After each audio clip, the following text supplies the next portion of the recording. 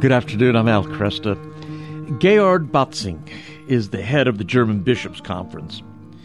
And on Monday, a tweet went out under the name of Bishop Batzing claiming that Pope Emeritus Benedict XVI had died. Completely false. The 96-year-old Joseph Ratzinger is still living, retired Pope Emeritus Benedict XVI. But that didn't stop some good people from rushing to be the first to inform everybody in their social circle that Benedict XVI had died. Tweets took off like wildfire. You had several media outlets picking up the story, and many producers, journalists, talking heads retweeted the story. And it's bogus. So you have to ask, why?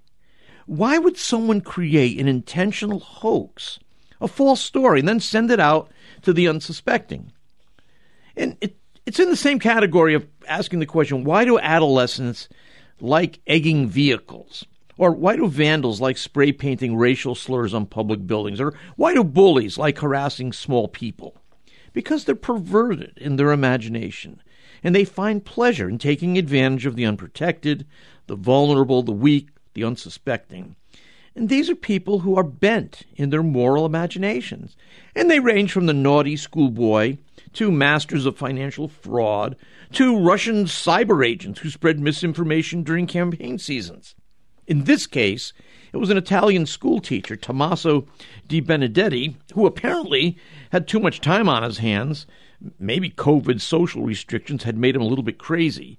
And he decided to get his jollies by sending out this false tweet on Benedict XVI's death. But what makes this even more perverse is that this plan was apparently in the works for nearly a year.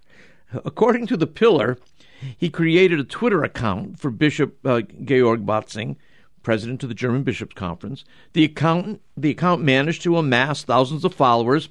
He didn't use the account, but he built it up by strategically following the right people and allowing the Twitter algorithms to do the rest and collect followers. And then, Monday evening, he tweeted in German, English, and Spanish that Pope Emeritus Benedict had died.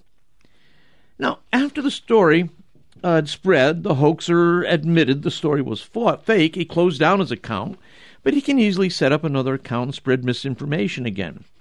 Now, everybody apparently knows that social media are the least verified media in the world.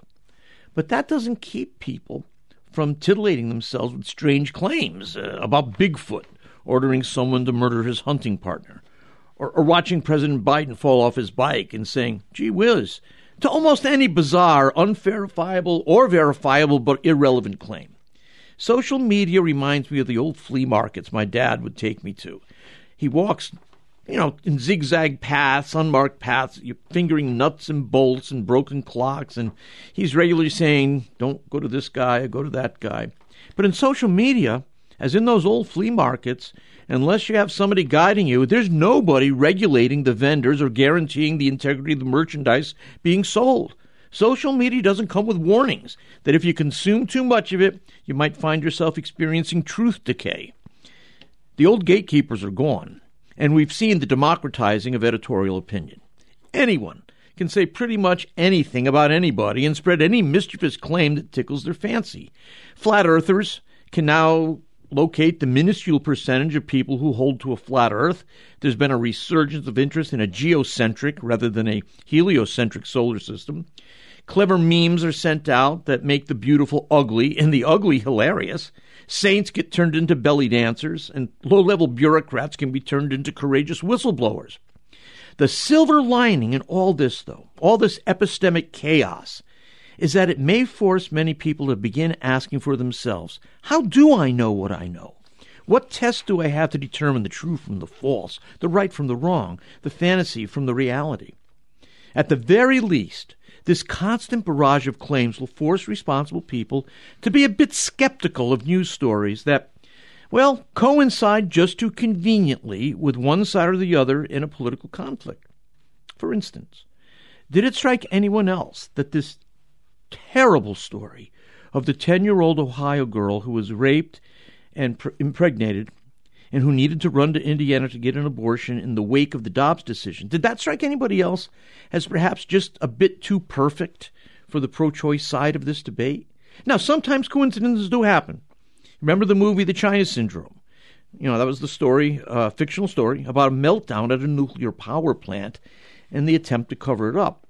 It was released theatrically on March 16th of 1979, and it was released just 12 days before the 3 Mile Island nuclear accident in Pennsylvania. I mean, this was a wowie-howie head-scratcher. I talk about timing the release of a movie to correspond to the horror it was depicting. It was perfect. Opponents of nuclear power had been given a tremendous boost by the conjoining of the movie and the actual meltdown. So I know there can be strange coincidences. But still, I was a little suspicious when I saw the story of this 10-year-old girl in Ohio. Ohio's law is that you can have no abortions after 6 weeks. That just went into effect. And it turns out that she was 6 weeks and 3 days. 3 days too late. So she had to be spirited away across state lines to Indiana, where there were more liberal abortion laws. Even the president used the story. And he said, "This isn't some imagined horror. It's already happening." Just last week it was reported that a 10-year-old girl was a rape victim, 10 years old, and she was forced to leave to travel out of state to Indiana to seek to terminate the pregnancy and maybe save her life. I remember saying to myself, well, it started. Get ready for the parade of horribles. Women dying from illegal abortions, children being forced to bring a baby to term, back alley butchers making bundles off butchering babies.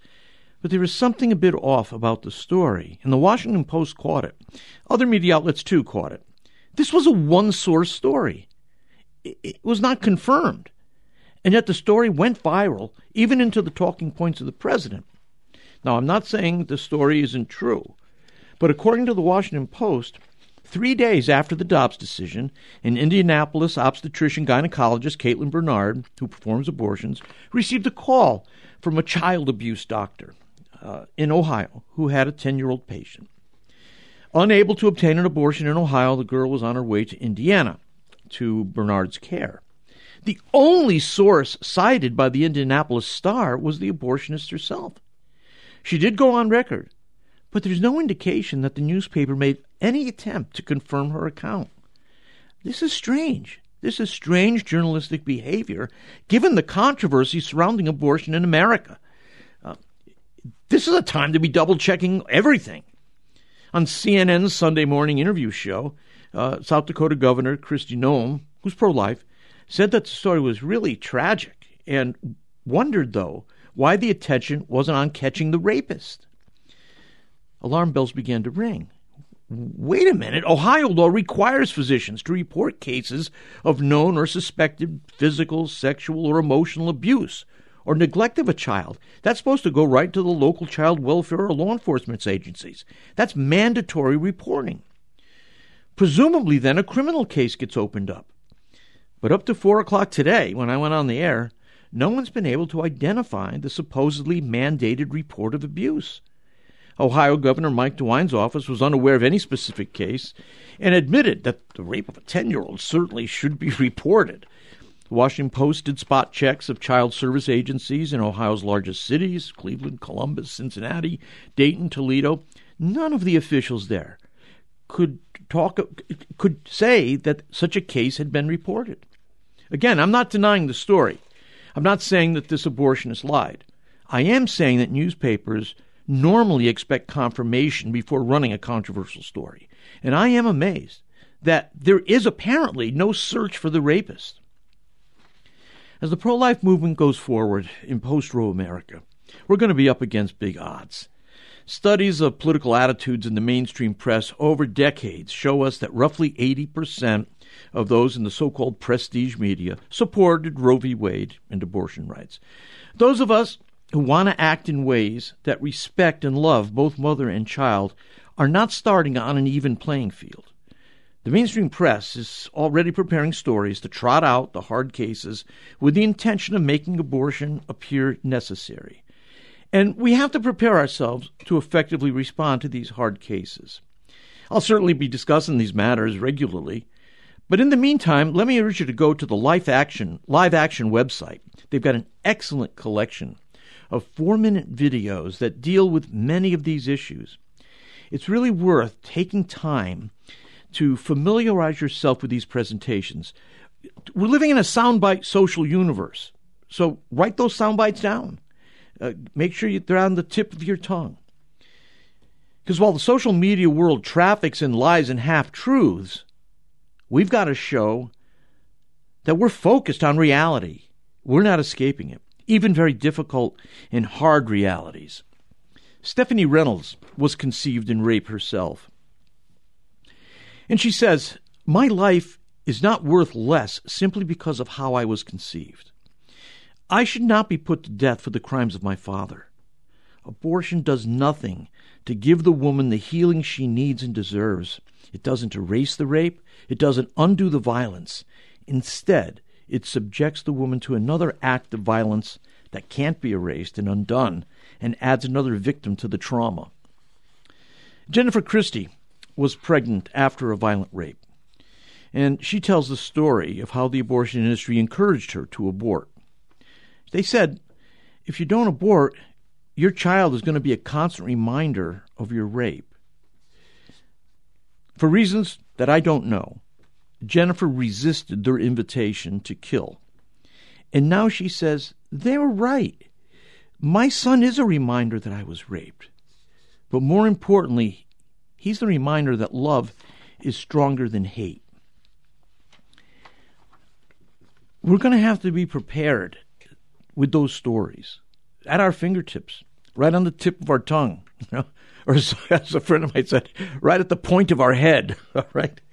Dr. Kendra Kolb is a neonatologist who insists that abortion is never medically necessary. Both patients can be treated. Of course, there are conditions in which treatment to save the mother will foreseeably kill the child, but the intention is not the death of the child, it's the life of the mother. We're going to have to be familiar with these arguments again, and comfortable with them too, so that when we talk, we're demonstrating a grasp of reality, not just a grasp of political rhetoric. I'm Al Kresta.